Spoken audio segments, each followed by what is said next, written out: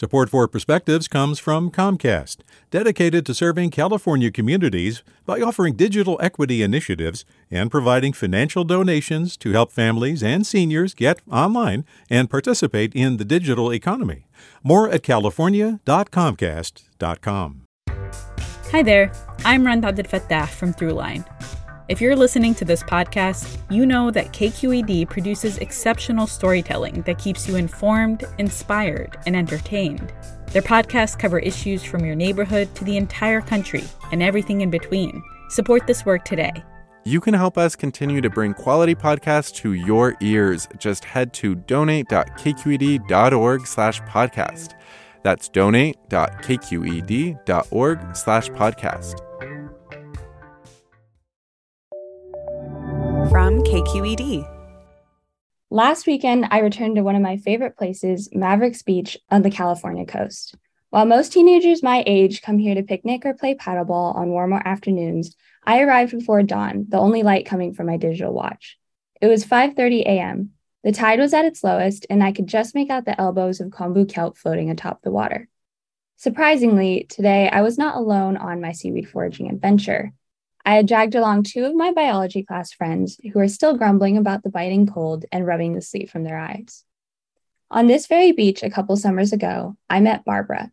While my dad and siblings were preoccupied fishing, I was intrigued by this lone, peculiar woman adorned with a kelp feather boa who was prodding at the water.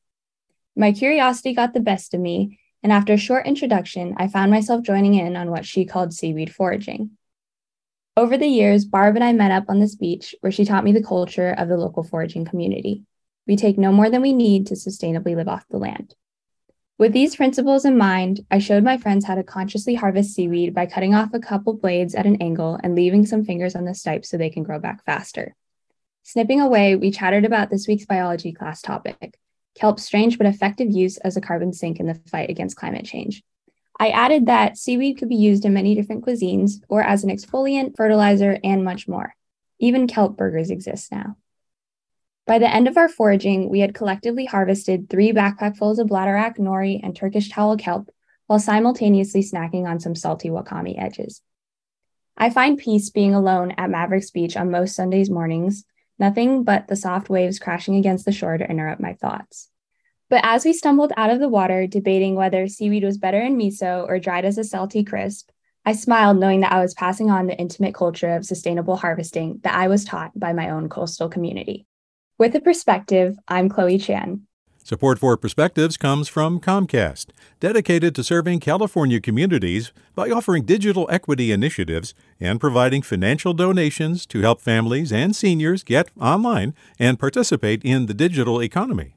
More at california.comcast.com.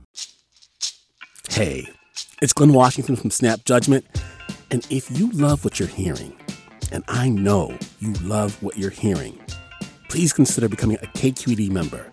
You get special access to cool events, behind-the-scenes footage, and so much more. Plus, you'll sleep better at night knowing you did your part for the community you depend upon. It's in you.